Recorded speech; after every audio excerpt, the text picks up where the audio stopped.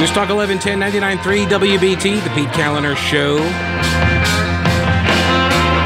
And reminder, less than an hour left to participate in the second annual WBT Little Heroes Blood Drive. It is at the Community Matters Cafe on West 1st Street in Charlotte. And this goes to help kids fighting childhood cancers. So if you can, head on down. We appreciate it.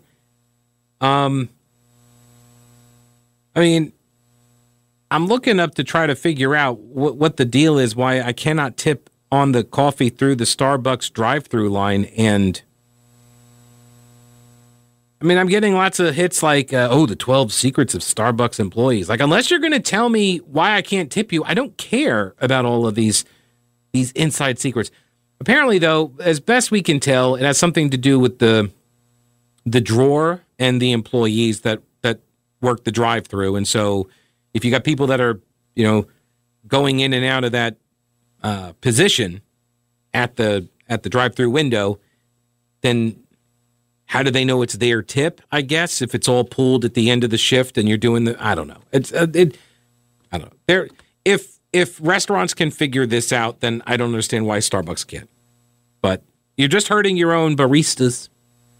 So, the answer is I need to carry more ones. That's the answer, which would also obviously help when you hit the strip clubs as well. So you not only are you helping the baristas, but you're also helping the strippers. Sorry. Exotic dancers. The School Boards Association. This is the last thing, and I'm going to move on. The School Boards Association asking the governor and the state lawmakers, please help us, because these parents are getting really angry at our policy to mask all of the kids. And remember, keep in mind that they have to. But the school boards are making this determination to adopt the universal mask mandating of all the schools because, look at Union County. This is what happens if you don't do it. If you go to a mask optional policy, then you're going to end up with thousands of kids and staff out of school, right? So they're basically being forced to do the mask mandate. And then they have to take the heat. They are the heat shield for the governor because he didn't do the mandate. I've been saying this about Governor Cooper for a long time, since he was Attorney General. This is what he does. He will sacrifice you as a citizen of the state of North Carolina. He will let you take the brunt of whatever the fight is if it means he benefits politically. It has been his MO for years. HB 2 is a perfect example of it. This isn't all of the COVID stuff. His lockdown order, the mandates and stuff. There's more examples of it. He's perfectly content if it advances his personal political agenda and his fortunes, he will do it and let you suffer the consequences. So that's what he's doing to the school board. They're right under the bus on this, and now they're asking, please help us out. Don't make us renew the mask mandate every 30 days because it just brings out people to yell at us, and we're getting kind of scared. Security has been significantly increased at board meetings. Rallies and protests are organized by people who don't even live in the district. Board members and staff fear that it's just a matter of time before it escalates to serious violence. Well, that's impossible. You guys got signs all over the place. You guys are bully-free zones. Why would there be any violence? Don't you guys have signs? You might want to get some signs. I hear they work. You can put up a sign and then the stuff stops. If you put it on a sign that says "Do not do this thing," or violent-free zone, you could do it like that. Violence-free zone. You do that, and the violence goes away. So you're welcome. I'm all about solutions.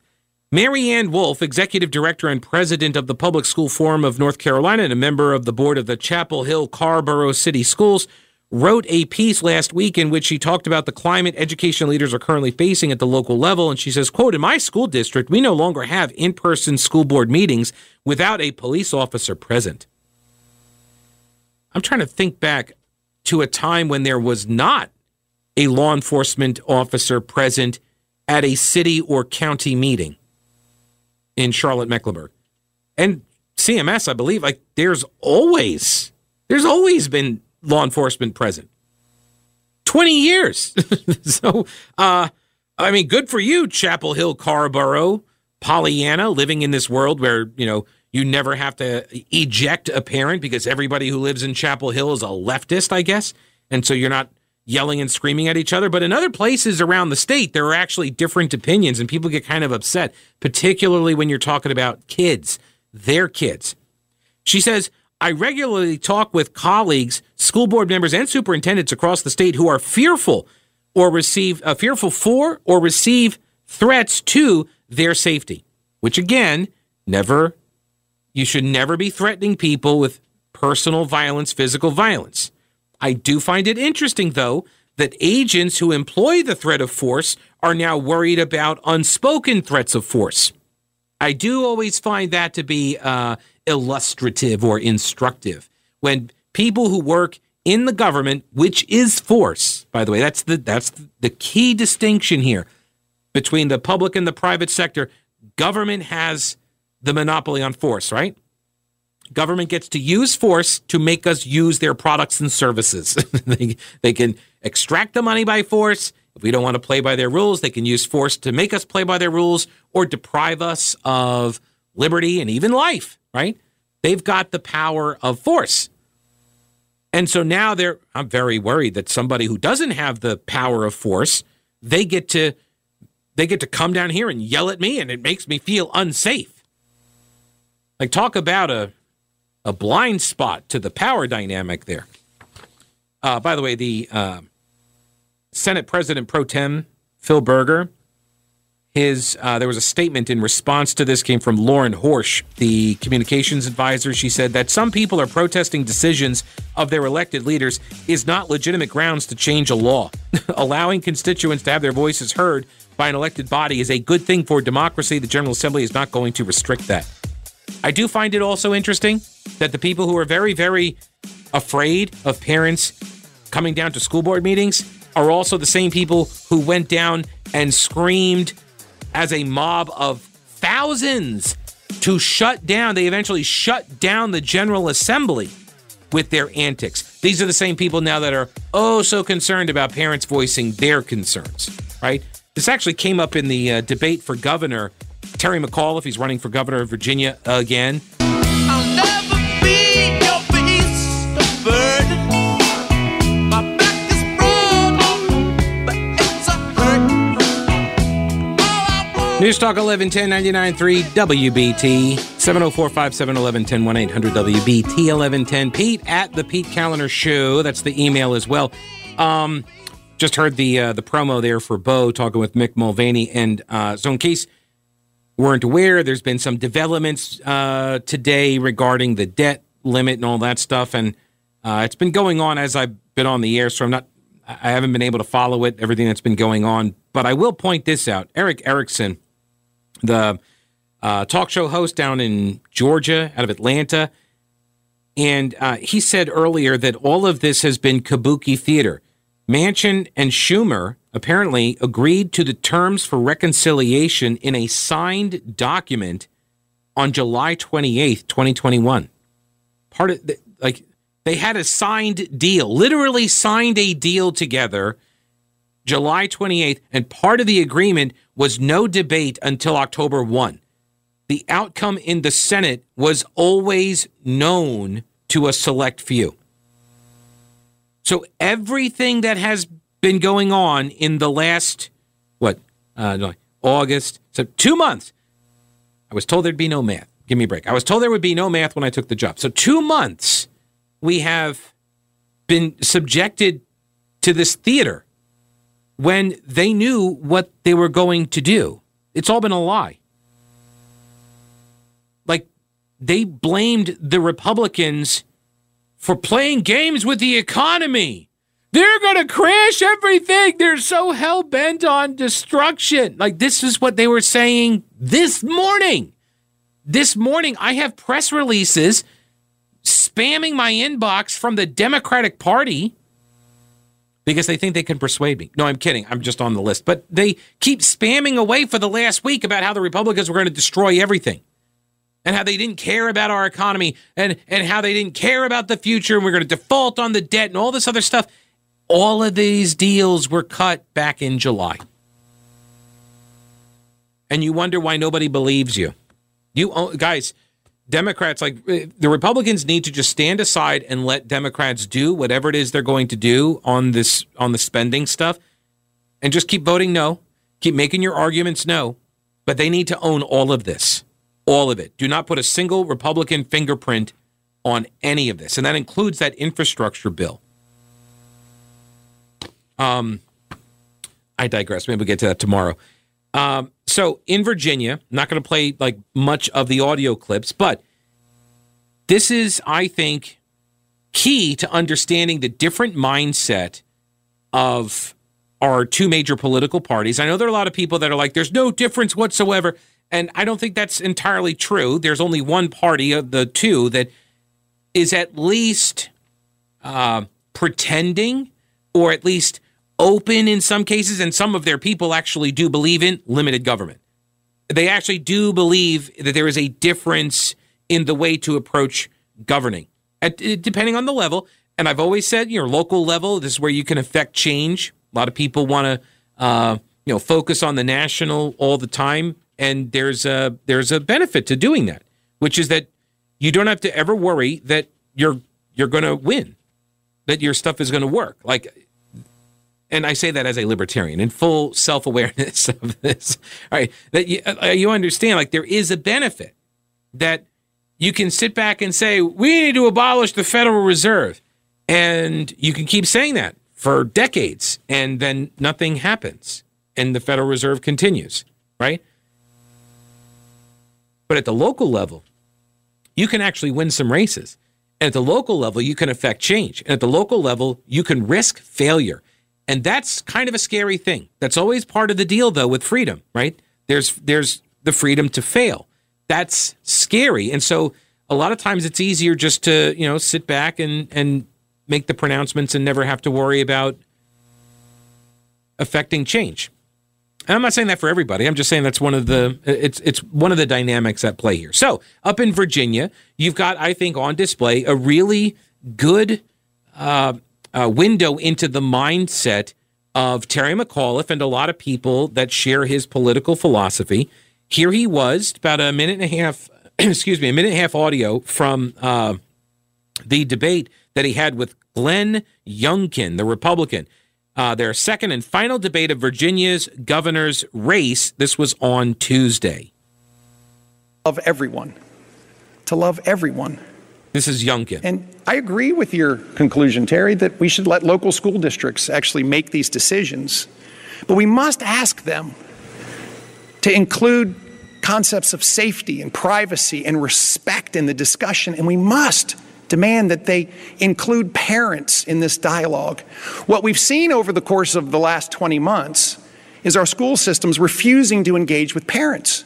In fact, in Fairfax County this past week, we watched parents so upset because there was such sexually explicit material in the library they had never seen. It was shocking. And in fact, you vetoed the bill that would have informed parents that they were there. You believe school systems should tell children what to do. I believe parents should be in charge of their kids' education. Mr. McAuliffe, 30 seconds. So first of all, this shows how clueless Glenn Youngkin is. He doesn't understand what the laws were because he's never been involved here in helping Virginia.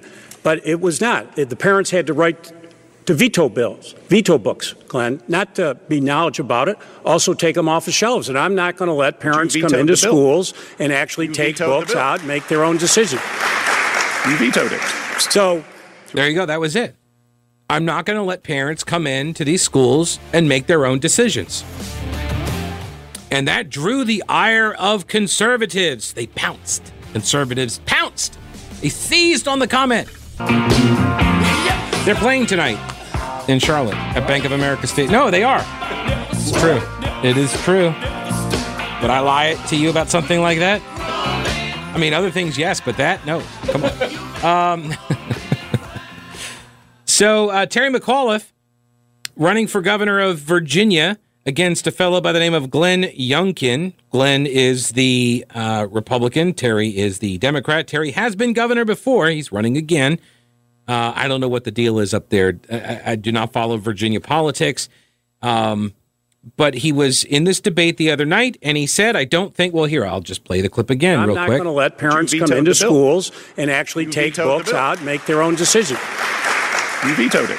So, yeah, I stopped the bill that I don't think parents should be telling schools what they should teach.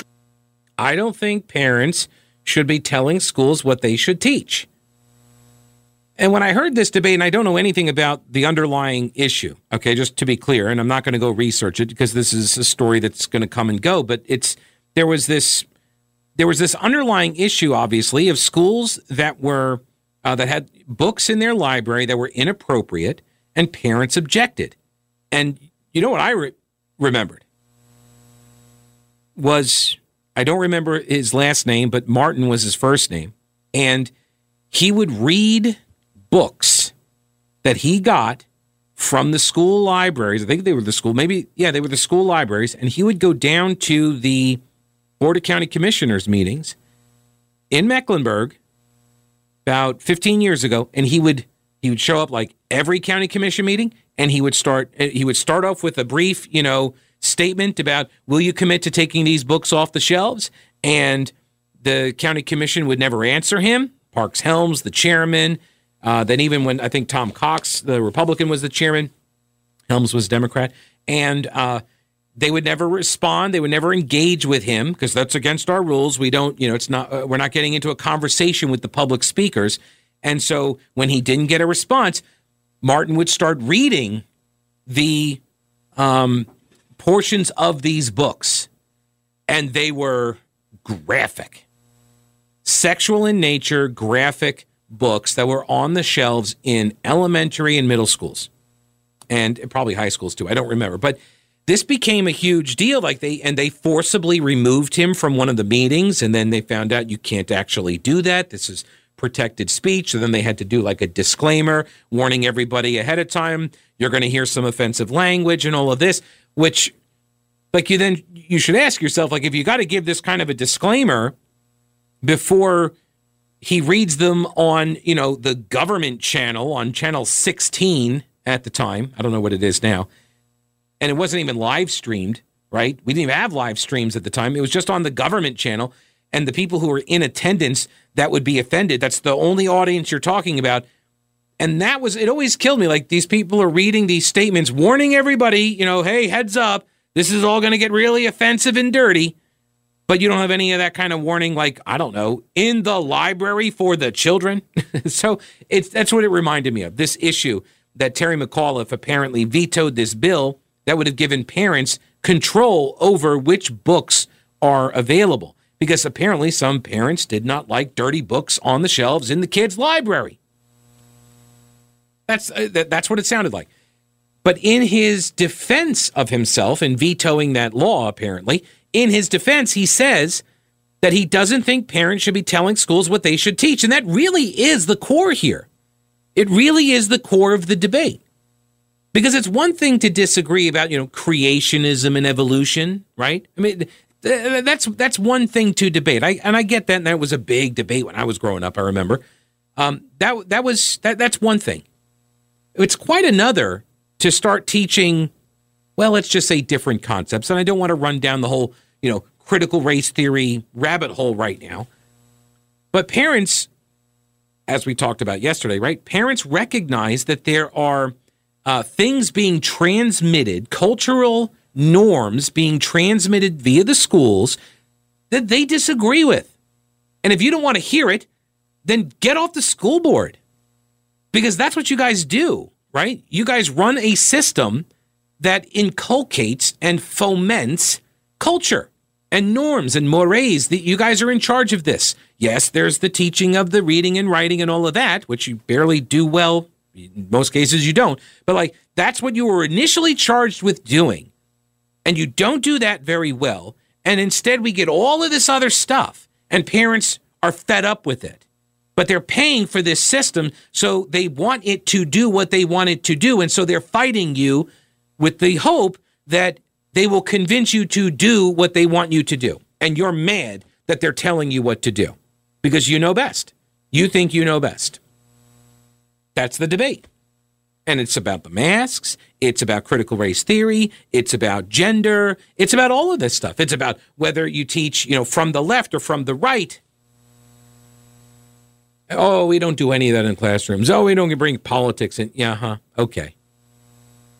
Like, you realize, part of the problem here also is that virtually everybody has an opinion based on some experience with public schools.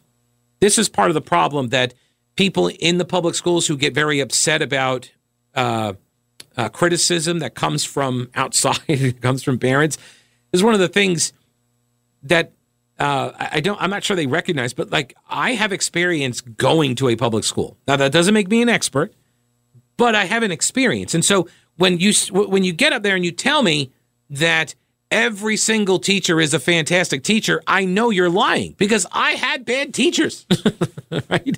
Everybody has had bad teachers. I've had great teachers. That's true. There are great teachers, but they're not all great. They're not all great. And there's only so much that teachers can do to get kids to learn. They're not miracle workers, right? And I had teachers that would politicize the classroom. Absolutely. I had teachers that would look the other way when bullying occurred. Absolutely. So this is just another example of how you've got people that do not like to be questioned, and they expect everybody to just shut up and do what they're told, essentially. Now, McAuliffe was asked about this the next day, so I guess or Wednesday morning, I guess it was. He was asked about this on CBS 19. Do you think parents should have a say in the curriculum? Listen, we have a board of ed working with the local school boards to determine the curriculum for our schools. You don't want parents coming in every different school jurisdiction saying this is what should be taught here, this is what should be taught here. There you go. We have educrats that make this decision, so shut up. Which really is, this is what Andrew Clavin talked about years ago about the way that the left debates, which is shut up.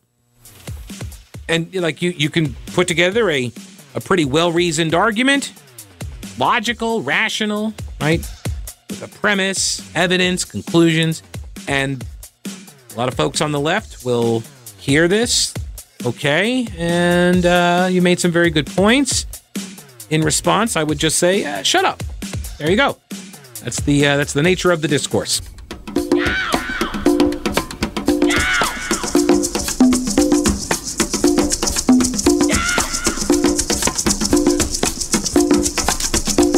Interesting tidbit about this song.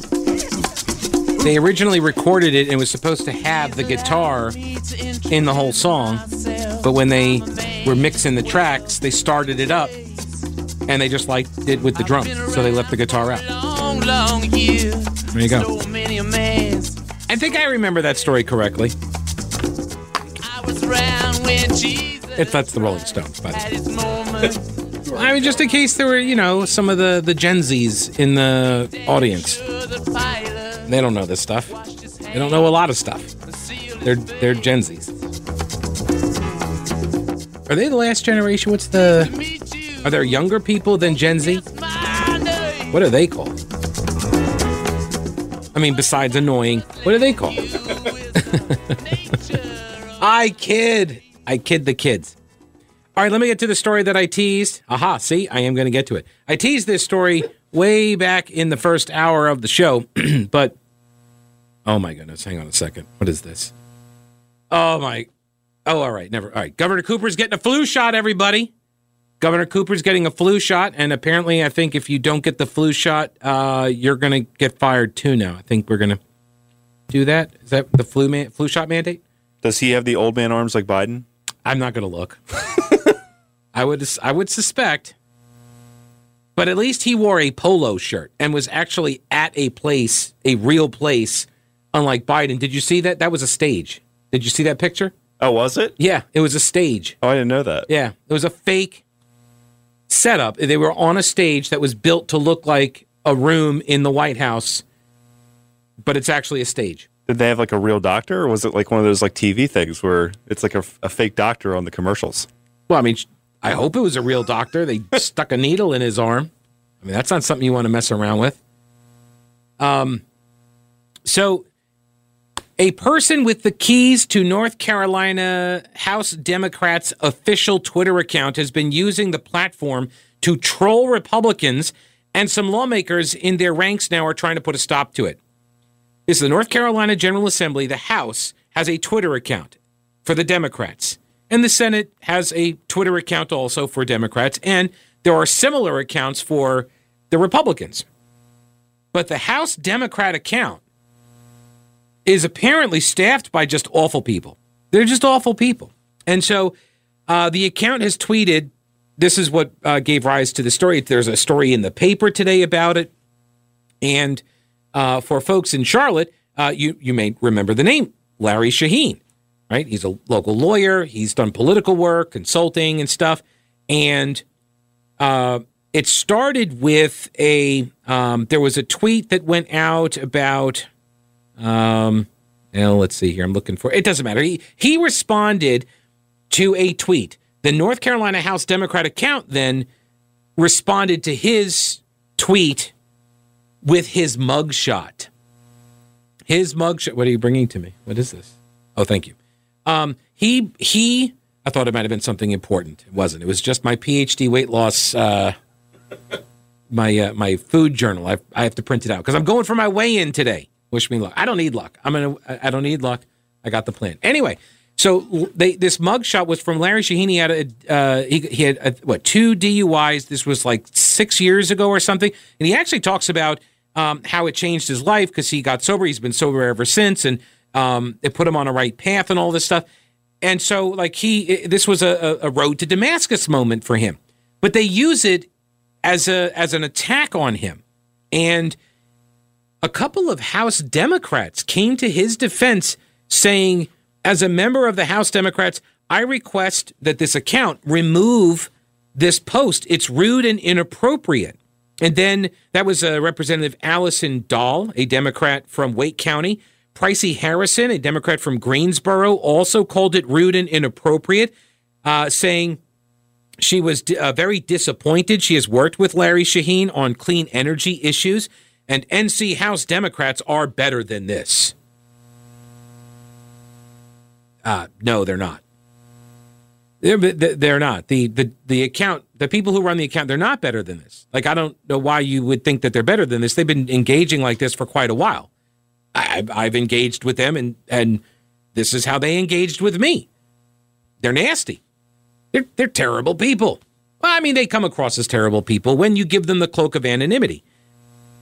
Representative Greg Meyer, a Democrat from Orange County, said there are multiple contributors to the Twitter account and no single person behind it. Or as Democrats like to call it, accountability. That's what you call accountability. These are the same people, recall, that just yesterday as I was going over, that they're like, we can't have these private schools and charter schools and, well, I guess that's it. These private schools, charter schools, we can't have them getting opportunity scholarship dollars. How dare they get this money? What was he say? There's no accountability, they would say. Because why? Because government officials aren't in charge of the purse strings, right? Because GovCo can't ride herd on the programs. They can't dictate curriculum. That's what this is about. It's about control, and as it usually is. That's what they mean when they say accountable. It means we control it. And yet when it comes to their own Twitter account, and I understand it's a trifling thing. This is but a tiny little thing. It's a social media account, right? But if you can't even do this stuff correctly, if you can't even behave ethically on this, you don't even tell people who's running these accounts for you, and apparently you give out the passwords, sort of like the Maricopa County, elections people. They just like give out the password and the admin credentials to all sorts of people. So, like, my questions are there elected officials that are running the account that get to post stuff under this account?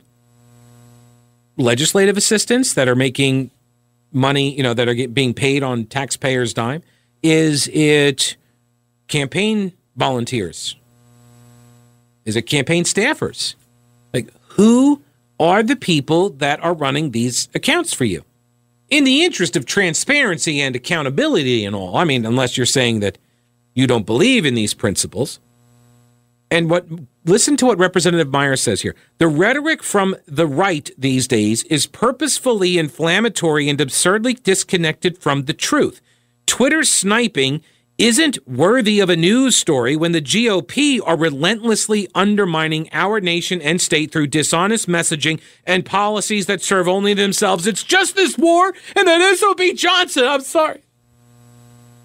I always get there's always, what was the boyfriend's name in Forrest Gump that whipped up on Jenny? Like, that's the guy. I always get this vibe when I hear this. I mean, it's not just from Greg Meyer. It's like all of these, like, you made me do this. It's just this war. Johnson. Meyer declined to say whether he believed that the account's sharing of Shaheen's mugshot was appropriate. Well, that means he thinks it was. All's fair on social media. That's what he's saying. This is not changing.